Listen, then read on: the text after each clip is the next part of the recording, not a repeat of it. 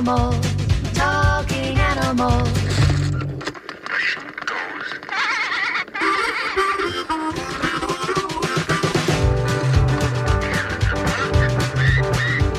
It walks like an animal, talks like an animal, must be an animal. Come hear the animals, talking animals, talking animals.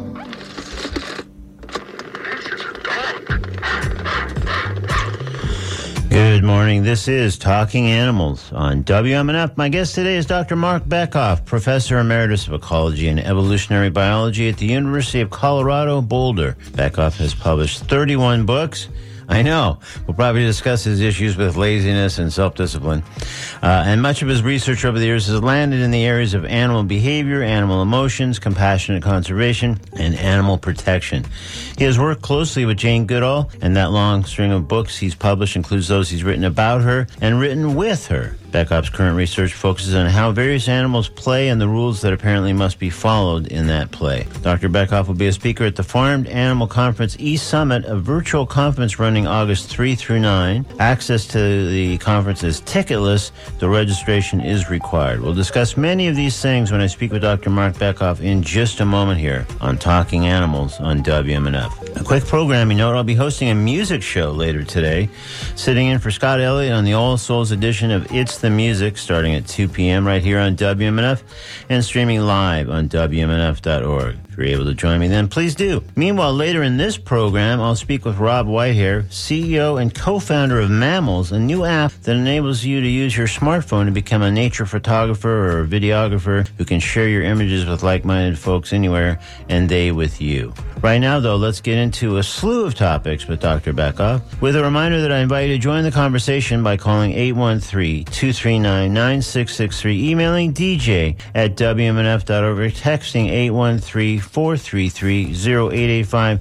This is Dr. Marc Bekoff on Talking Animals on WMNF. Good morning, Dr. Bekoff. Good morning. Thanks for having me. Oh, thanks so much for joining us on Talking Animals. So delighted to be speaking with you. Although between your books, the research, the articles, the lectures, including one you'll be delivering in just a few days that we alluded to, we'll probably need several hours to cover everything, but we'll just cover what we can. And sort of partly for that reason, I thought we'd actually start with some of your most current research and maybe work our way backwards to some other topics that I'm sure we'll probably skip around. So, although your current research involves the way various animals play, and I gather the rules that govern that play, this is actually a long-standing area of interest of yours. So what first got you interested in this topic of animal play? Excuse me, I have an allergy out here. 1 second. No problem. Okay. I'm fine. I'm allergic to pine pollen. Well, when I started watching animals years ago, a lot of people thought that play was a wastebasket into which you threw like activities that you couldn't make sense of. Because when animals play, think of dogs, they look like they're fighting, they look like they're trying to eat another animal, they look like they're trying to mate with another animal. But really there's a rhyme, if you will, and a rhythm to the dance of play. And what I learned was that animals do different things when they play. It looks like they're fighting, they're mating, they're trying to dominate another animal. But really, there's some really distinct rules to the play, and I call them the golden rules of play. And when I talk to people at dog parks about this, most of them go, oh, yeah, of course. Because when dogs play and when other animals play, people sometimes get afraid, oh, they're going to fight. It's going to escalate into a fight. And it's very rare. In fact, studies show that it's only about 1% of the time. So that kind of research has been really in the forefront for me because it also applies to humans. So I have school psychologists and people who study developmental psychology want to know what we can learn about humans from the way in which non-human animals play. Yeah. So first of all, let's back up for just 1 sec. So what are some distinctions that may or may not be as obvious to all of us if we haven't studied this the way you have, to when it is actual play and when it is one of those other things that may have kind of more significant or dramatic consequences? What are some traits or things that help distinguish those along the way? Yeah, that's a great question. Well, there's play signals. So if I wanted to play with you and we were dogs, I would do what we call a play bow. I crouch on my forelimbs, put my hind end up in the air, maybe wag my tail and bark. And so that would be an invitation, I want to play. And what we learned, and it took years to look at frame-by-frame films of dogs and other animals playing, is if I was going to jump on you and bite you hard, I would precede it with a play bow, as if to say, hey, look, I'm going to bite you, and I may bite you a bit hard, but it's still play. And then if I did that without the play bow, and I saw you retract from me or run away or, act very submissively or surprised, I do a play bow to say, I was only kidding. That was still play. And a lot of people, go, oh, well, how do you know that? But it turns out that there's data from lots of different animals that show that they solicit play using specific signals, and then they do, in a sense, apologize and say, forgive me if I bit you too hard or I slammed into you too hard. So the play bow can be retroactive, or in some cases it is then, I guess. Yeah, I always say they use play bows to punctuate a play sequence. So, you and I are playing and all of a sudden I slam into you or I jump on you and you think I'm trying to mate with you, or you think I'm trying to push you to the ground and dominate you. What's this guy up to? Yeah, what's this guy up to? I thought we agreed to play. Exactly. Right. So fair play really comes down to my assuring you that what follows is play, or what I just did was play, but maybe it wasn't clear to you.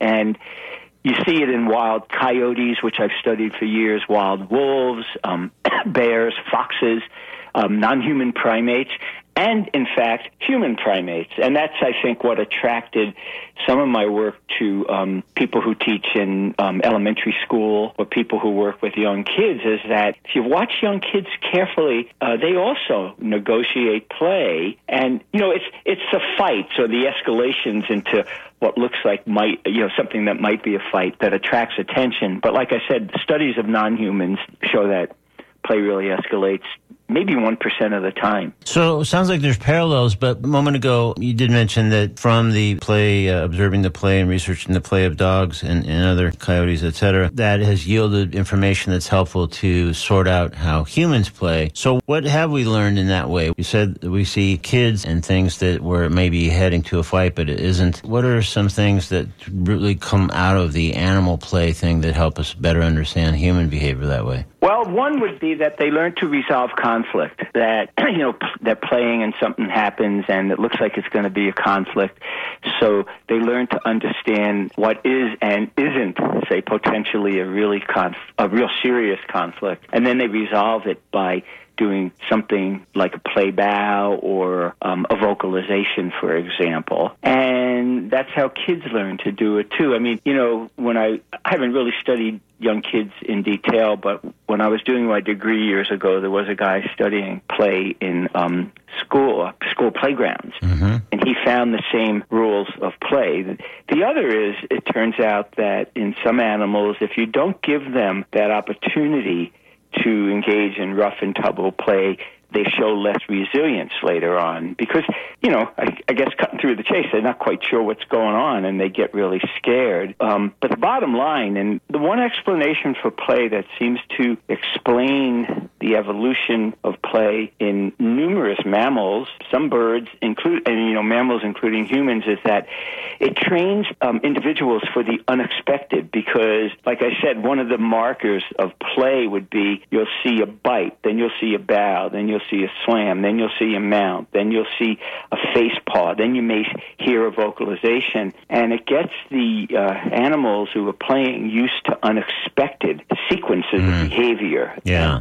That may sound academic to some people, but the fact is life in the wild presents itself with a lot of unexpected situations, where individuals have to adapt, and the thought is that they learn this through play, and I find that explanation to be very compelling across species. Yeah, because it really sounds like they have a broader sphere of experience, and so when something happens later or another time, they're not shaken by it or like, oh my God, I'm just immobilized because I don't know what to do, because they've probably experienced that or something very similar before, so they say, oh, well, this is what I did last time and it seemed to work okay.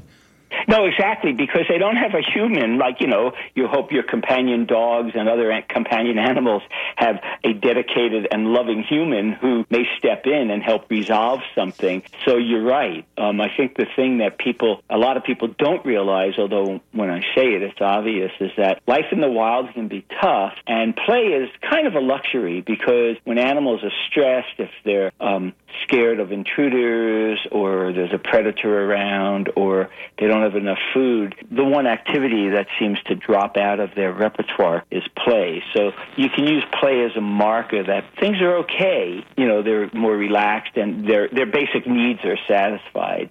And then when they play, they acquire the skills to learn how to adapt to situations that surprise them or are challenging. Yeah, you got it right on the head. Yeah.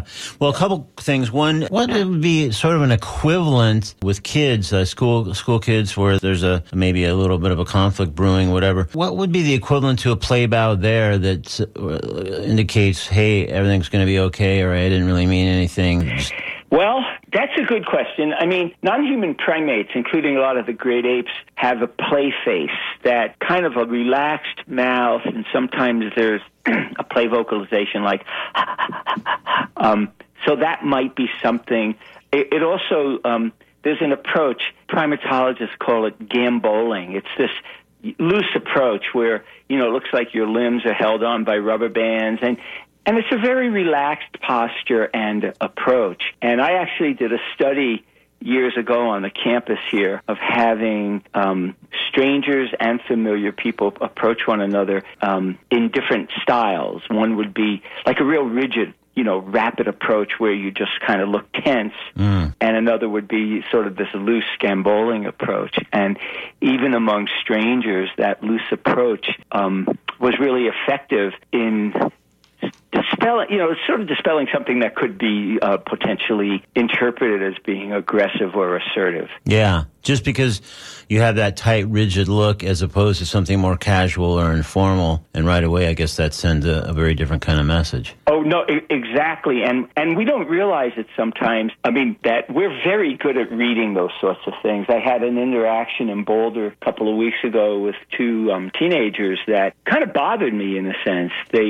They were walking by, and one of them started approaching me, and it just didn't feel good. And his friend said, hey, no, come back. And I think I read it right, to be honest. I'm not trying to cash out Boulder as a violent town. But, yeah. I read it really right. And when his friend called him back, it was like, oh, I read it right. But then again, sometimes you're walking down the street and you feel yourself in a situation that seems threatening, and you read the body language.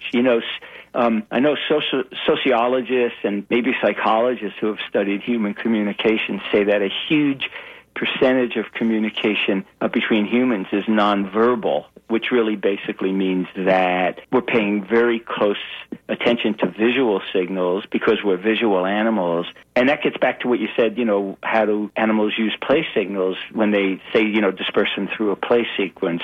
And it's because they see, oh, Mary really didn't mean to jump on me, or Fido wasn't really being aggressive and wasn't trying to eat me. Yeah. We got a couple of interesting emails here, one of which sort of combines what we were talking about in an interesting way. I think it says, how dogs can smell fear in us and react from that? Is there anything we could do that would show them, I guess, like a play bow to interact with the dog or animal safely if need be? I'm not sure. That's a great question. Yeah. I mean, what I was going to relate it to is there's a mouse, a rodent called the bank vole, who lives on the banks of the River Thames in London, and they have a play odor. And it turns out that if you take a Q-tip and you run it across the neck of a playing vole and you put it on the back of a non-playing vole, the non-playing vole will play and other voles think that they want to play. And the reason I love that question is because people say, well, is there a play odor in dog? No one knows.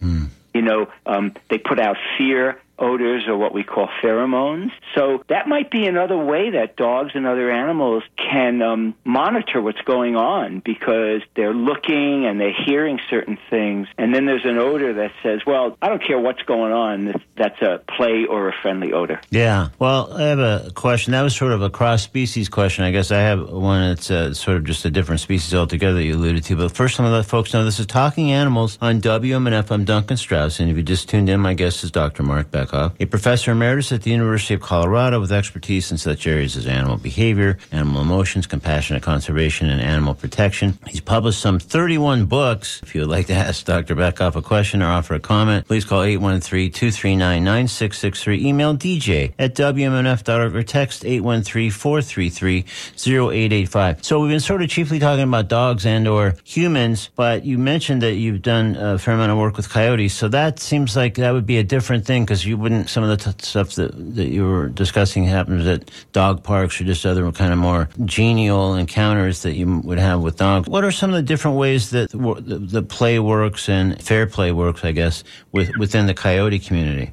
Well, it's a very similar rules, in fact. Mm-hmm. In the field, it's hard to collect as many data points as in the field, but we were out in the Grand Teton National Park years ago. We did an 8.5-year study of wild coyotes. And in fact, it was watching the coyotes and sometimes the wild wolves that gave us some insights into play. So, for example, when coyotes come out of the den, they're about 3 weeks of age. They play a lot because they've got their father and their mother and siblings. And maybe, littermates with whom to play. They're not really responsible for anything. They've got to grow up and develop into card-carrying adult coyotes. Sure. And play is really important. And I had an inkling from studying baby wolves and baby dogs that you would see this fairness across species. And in fact, what it turns out, after 8.5 years of doing this, we learned that coyotes who don't play fair, say coyotes who say, "Come on, Duncan, let's play," and then they try to beat you up, are ignored by other coyotes, and their play invitations aren't honored, and they tend to leave the group. And it turns out from, say, a biological or an evolutionary point of view, the youngsters who leave the group suffer upwards of 4 times higher mortality. And so as an evolutionary biologist as well, I'm really interested in how the behavior of individuals ultimately cashes out in terms of whether they go on to mate and reproduce and make more babies. And so that finding has been verified in only a few species. It was really hard to collect the data, but the bottom line for coyotes, like dogs, would be, if you don't want to play, don't bow. If you don't really want to play, don't do a play invitation signals, because other members of the group are going to say, "Oh, Harry or Mary, they cheat when they play, and we don't want anything to do with them." Wow.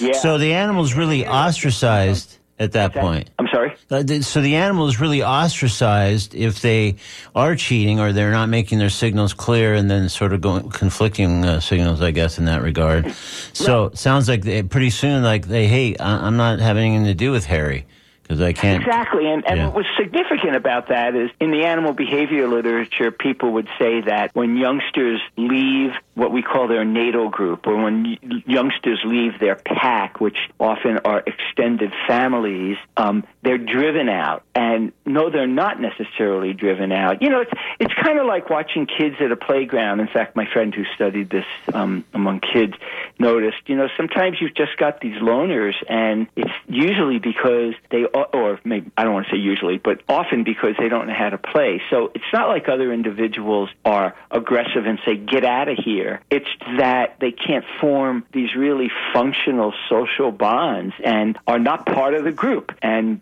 eventually leave. So you're right on the mark. That was another finding that some people have, really verified, that among humans, it's often people who have no social skills and go on sometimes later to be violent adult is that they just can't engage in spontaneous social play. So as far as the coyotes, let's say, in your experience and your research, how many instances of unfair play would they be allowed? Like, everybody, including a coyote, probably has a bad day. So would they be allowed one or two, like, well, Harry seemed like this was going to be cool and playful, but he actually got a little too rough? Or was it like just right away, if you do that, you're already starting to be on the outs, and if you do it maybe one or two more times, it's like, hey, this isn't working for us? I have no idea. Okay. And it's a great question because, people wonder how much can these individuals get away with. Yeah. I have a feeling that what's going on, and once again you see it among kids, but you see it among human adults, is, an individual in a group has his or her own idiosyncrasies. And sometimes people will say, that's Mark, that's Duncan, that's Mary, that's Jane, that's Peter. And they allow it because they know that that's just part of who they are. Yeah. But what happens, and people don't realize this, that, among a lot of wild animals, including coyotes and wolves and foxes, they spend a lot of time doing nothing, if you will, just hanging out. And they pick up a lot of information about individuals just by watching what's going on. So people have suggested that, well, if Harry and Mary are unfair players, they don't have to have an actual interaction with another individual. That individual might just say, oh, yeah, I've watched them play with Duncan, and they don't do really well. Yeah, word's out on old Harry. Word's out on old Harry. Yeah. Right. And once again, people sometimes go, that's absurd. But no, after you spend, we had teams out there. We had probably 4,000 total hours of observation. You begin to learn individuals. And, of course, Jane Goodall, noticed that in chimpanzees years ago, that he watched these animals interact, and they all had unique personalities. And you see those personalities and temperaments in, just about every non-human animal I can think about, certainly among the vertebrates. So with the animal we've come to call Harry, if he is ostracized, which sounds like is the natural product of the unfair play, is there ever a prospect of Harry joining another group, or once he's shunned from that group and he leaves that group, he's just kind of a loner on his own and not really able to connect with another group? Yeah, we had some data on that, but once again, in the wild, it's hard to know. Sure. Animals can travel 50 miles in a day. Yeah. But yeah, it's highly possible, and in some ways likely, that he may meet another group into which he's accepted, or he may meet another individual and begin the formation of a new pack of coyotes. And, that's been observed in, lone wolves. Wolves are typically more social than coyotes, and that may be the way in which new packs form.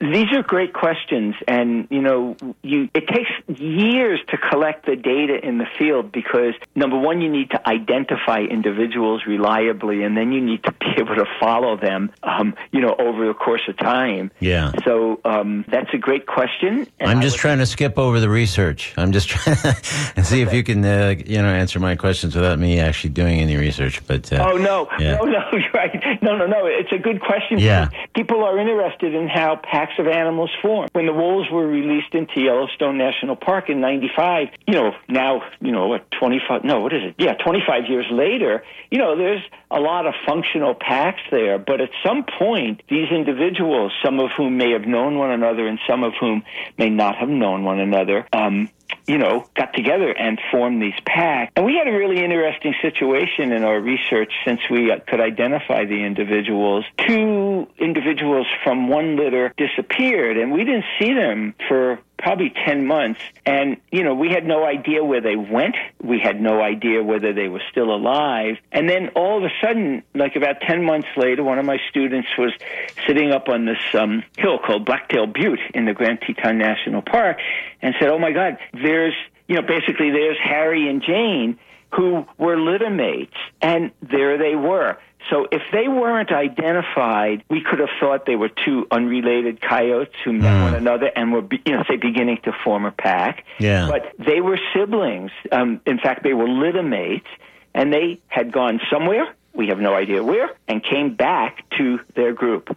So I always use that as, just sort of an interesting sort of an interesting example of how when you're doing field work, it's not like watching animals in the dog park or cages. And when I studied penguins in Antarctica, it was the same thing. People go, oh, they all look the same, they all behave the same. They don't. And when you know individuals, you're able to collect, those sorts of data that you were talking about is how do they form groups? How do they form mates? And, what do they do when they leave and then come back? Well, that's where those things take a sustained period of time. And pretty soon, researchers like yourself and others can tell those penguins, and they say, oh, that's so-and-so, and that's so-and-so, and this has a squabble yesterday.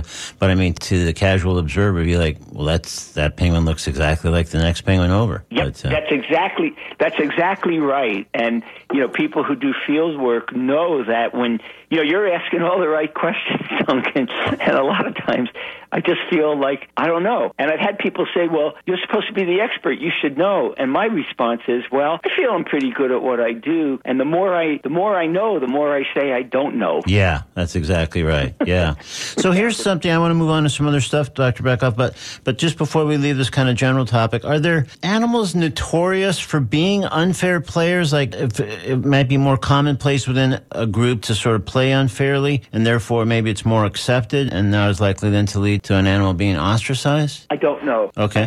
You mean if you're talking across species, my best guess is no, because it really comes down to individual behavioral profiles.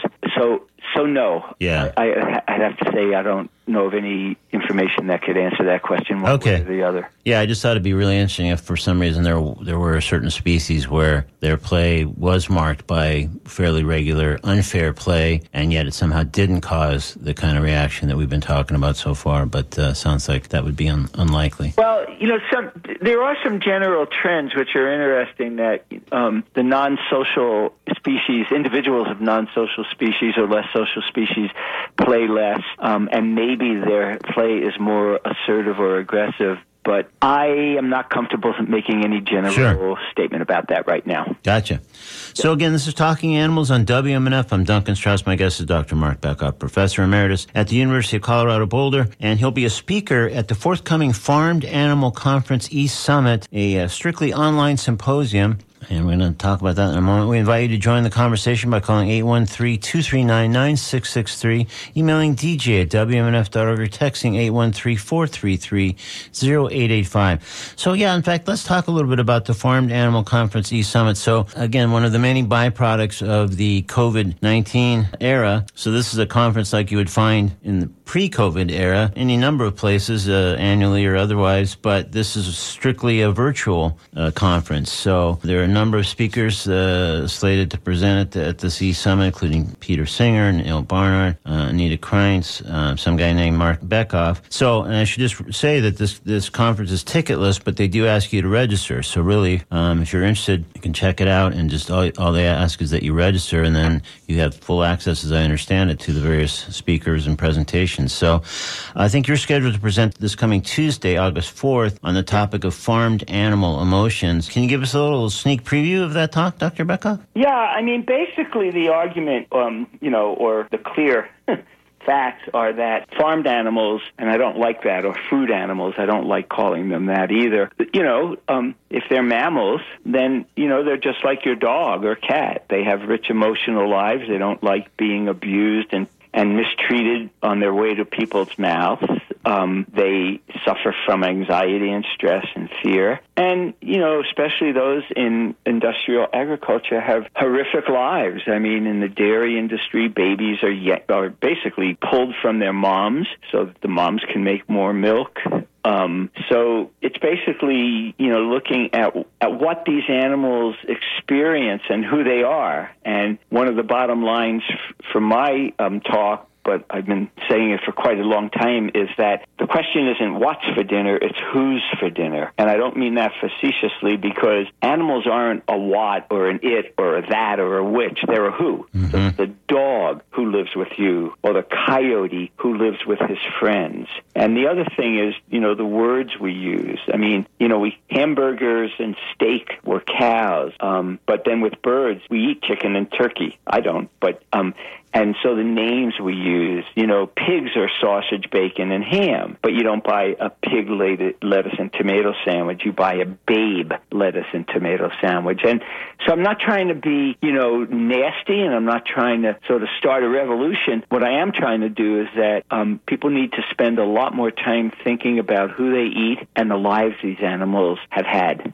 Yeah, there's certain opportunities, I guess, that lend themselves to that. Like of people who've been fortunate enough to visit farm sanctuaries likely have a much better sense of this, just the emotions and feelings that farmed animals generate. And you see people hugging cows and hanging out with pigs in ways that otherwise would be completely foreign to them, and I think that makes that connection. Even icons of online icons like Esther the Wonder Pig, really. But I mean, those really bridge those things that you're talking about, I think. And another message is that when people get horrified, as I do, so I don't want to give out any false messages.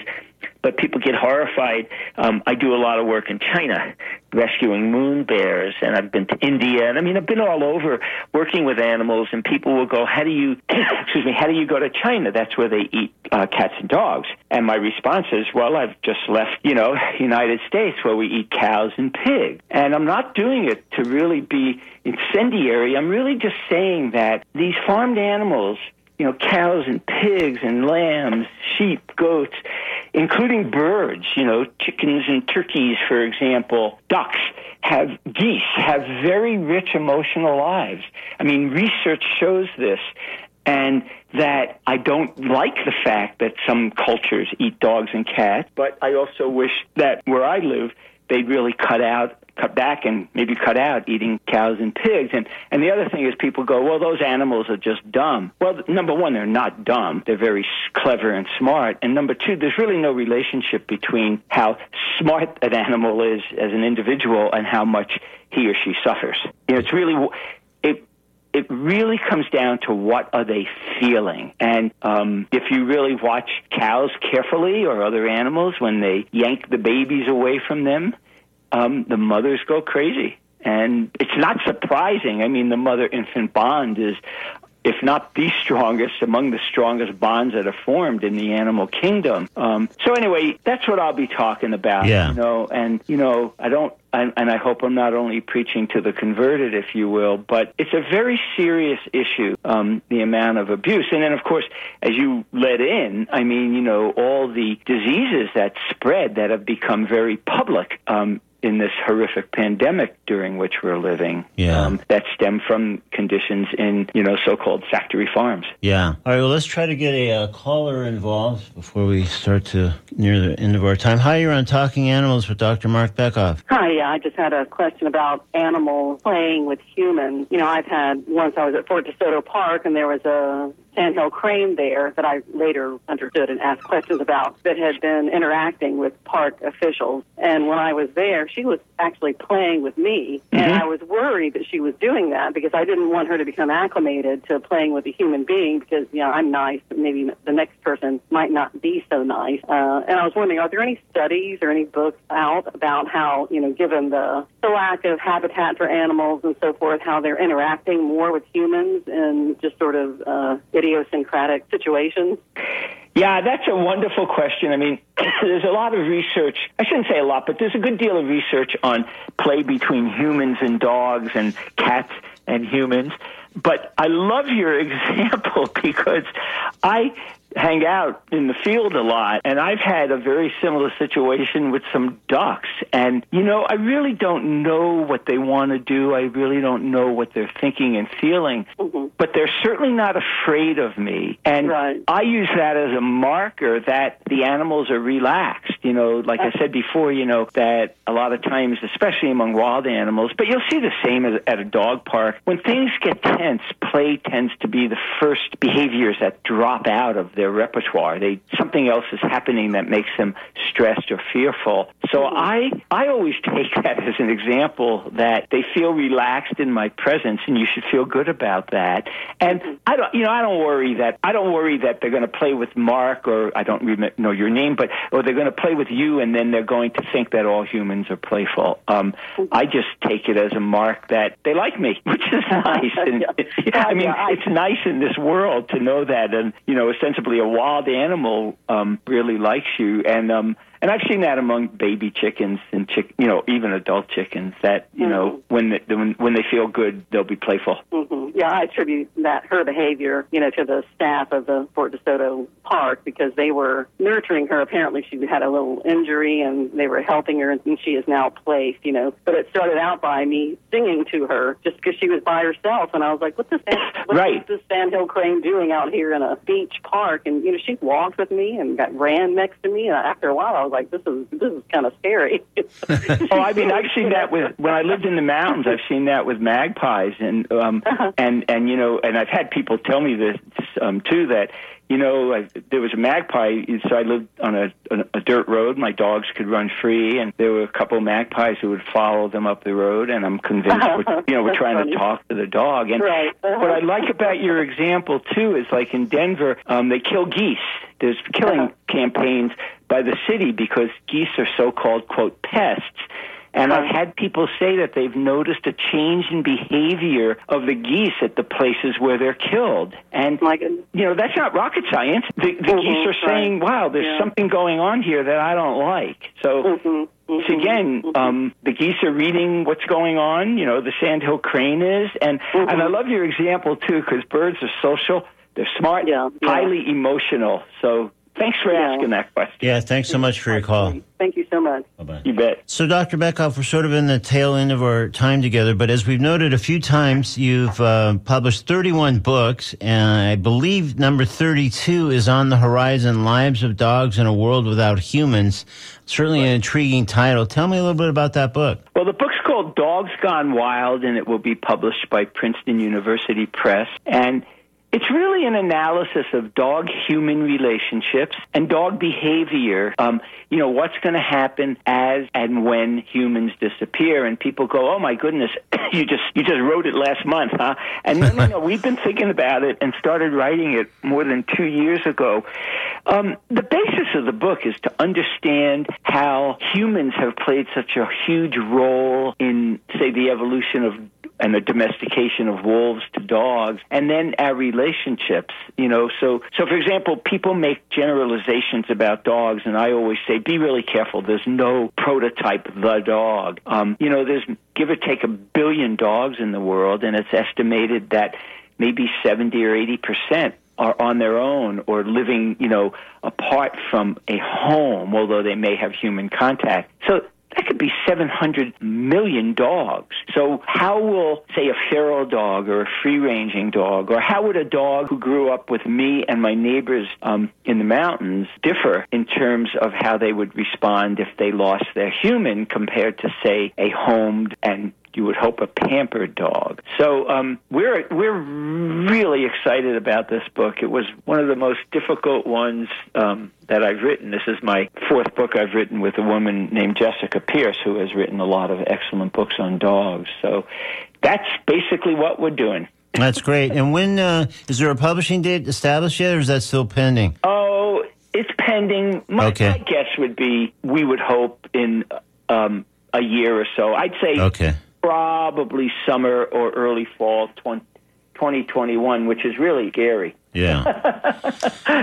That we're already almost in 2021. For sure. Thanks for asking, because the book raises a lot of the questions that we're talking about in terms of how will dogs interact with other, wild species when they're on their own? How will dogs interact with other dogs with whom they may never have interacted in the presence of a human? How would dogs who have short lives, dogs who have trouble breathing, I mean, there's breeds of dogs who can't mate on their own or can't give birth on their own. They clearly would not make it in a world without human aid. Yeah. No, it sounds really intriguing. The hard part is just going to be waiting for the next year or so to dive into it. But we have, I think, just reached the end of our time. We've been speaking with Dr. Marc Bekoff, and he has a great website, Marc, M-A-R-C, Bekoff, Bekoff.com, with all kinds of information about some of the stuff we've been talking about and all the books and some of the research and any number of other things as well. So, Marc Bekoff, thank you so much for joining us today on Talking Animals. Really fascinating talk, and hopefully we'll speak again. Thanks, Duncan, and thanks to all you people who listened and love your animals. That's right. Love them too much. All right. Thank you so much. You bet. In a moment, I'll speak with Rob Whitehair, co-founder of the new app called Mammals, providing us an overview of how the app works, its unique virtues, and more. Right now, though, we're going to step into the comedy corner. Robert Schimmel, the late, great Robert Schimmel, was a just terrific comedian and a great guy as well. We're going to hear a piece from him now called Punching a Shark in the Nose. It's Robert Schimmel in today's Comedy Corner on Talking Animals on WMNF. My brother scuba dives. He goes, oh, you know what you do if a shark's bothering you? Bothering? You need to look in a dictionary, pal. It really bothers me when you shear my legs off at the hips. I find it very bothersome to get back to shore with my torso snapped in half. He said, what you do is you let the shark get up to you, and then you punch him in the face. Yeah, and then when that doesn't work, you poke him in the eye with your stump. Punch a shark? What if he wasn't even going to attack you? What if he's just curious and he's swimming by and he goes, hey, what the what'd you do that for? I thought you were going to attack me. I'm going to now. I was going to let you go, but the other sharks are watching. It doesn't look good now. That was Robert Schimmel, the late, great Robert Schimmel, with a piece called Punching a Shark in the Nose, taken from a television appearance many years ago. Now it's time to speak with Rob Whitehair about the new app he co-founded called Mammals. This is Rob Whitehair on Talking Animals on WMNF. Good morning, Rob. Good morning, Duncan. How are you? I'm really great. Thanks so much for joining us on Talking Animals. Oh, thanks for having me. So let's dive right in. What was the impetus for creating this app, Mammals? Well, you know, I had a wonderful career making wildlife films, and I made films mostly for broadcast, and it's been fantastic. But over the years, I noticed a few pain points in the industry, and that related to how there's this massive barrier to entry to even begin to do this, which is you usually have to buy a very expensive camera, and then you're not guaranteed that you're going to get any work at all.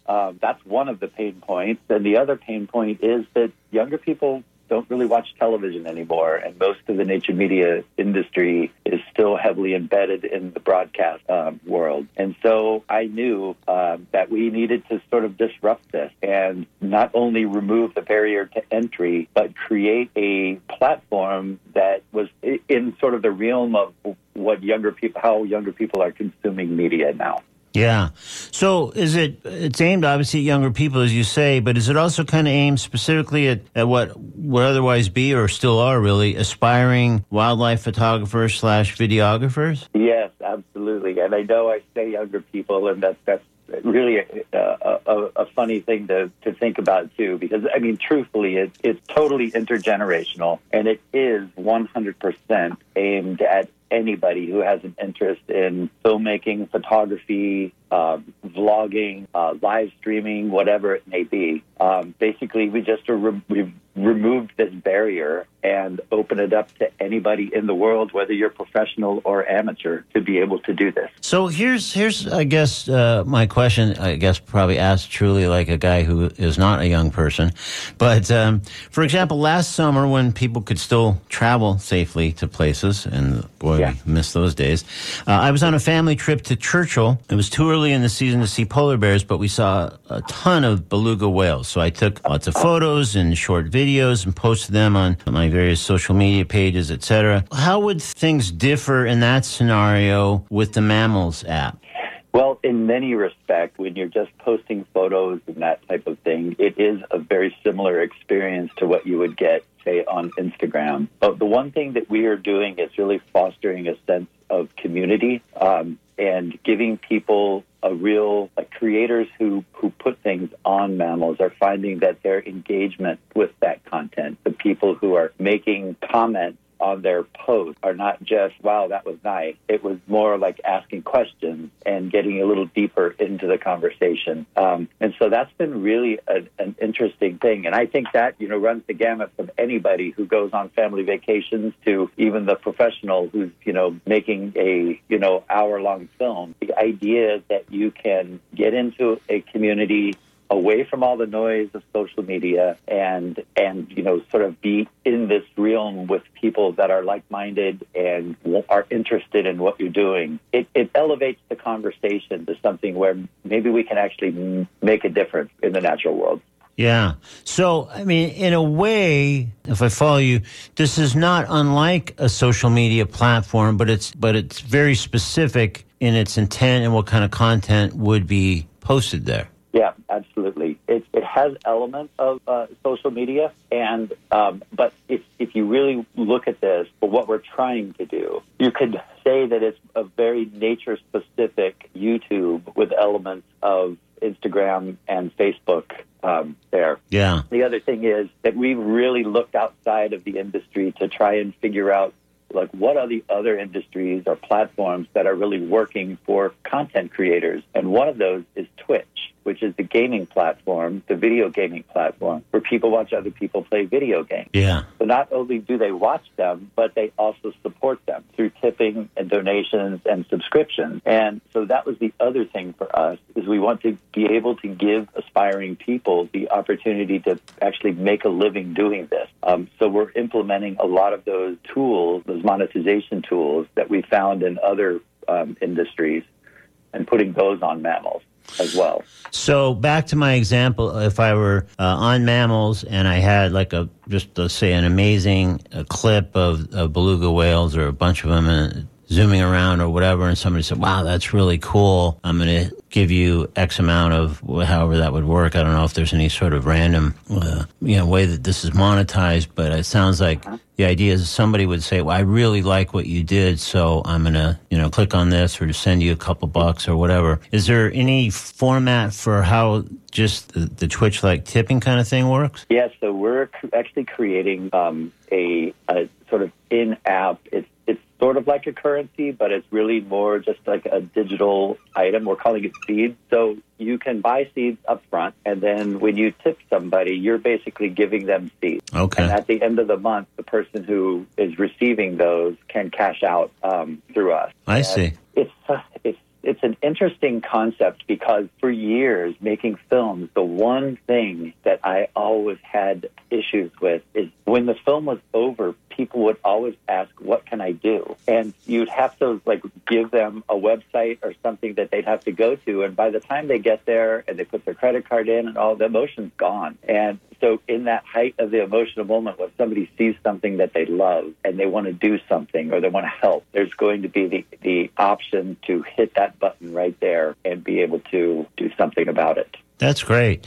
Well, we're sort of nearing the end of our time, Rob, but that sounds cool that you not only get your images and video clips and stuff exposed to people that are very like-minded in their interests and passions, but you can pick up a few bucks and say, hey, turns out I did some good work and I'm getting paid for it now. Absolutely, yes. That's great. So if I understand it, so far, Mammals isn't quite available widespread, not yet quite on Android. Do I have that right? Or...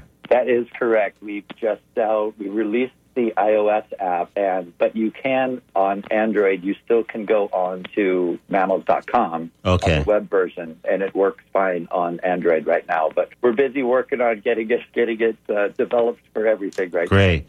All right, well, we have reached the end of our time, but Rob, thank you so much, and it's Mammals, MAMMALZ, for those scoring at home. So thanks again, and good luck with the app. Thanks so much, Duncan. Thank you. Bye-bye. All right, we have just about reached the end of today's edition of Talking Animals on WNF Tampa. Rob Loray is up next with Radioactivity after we hear NPR News headlines. I'll be back again at 2 p.m. doing the All Souls edition of It's the Music. And you can find out all kinds of information about the show and archives, etc. at talkinganimals.net. Thanks so much. This is Talking Animals on WNF Tampa. NPR News is next. Thanks so much. See you next Wednesday.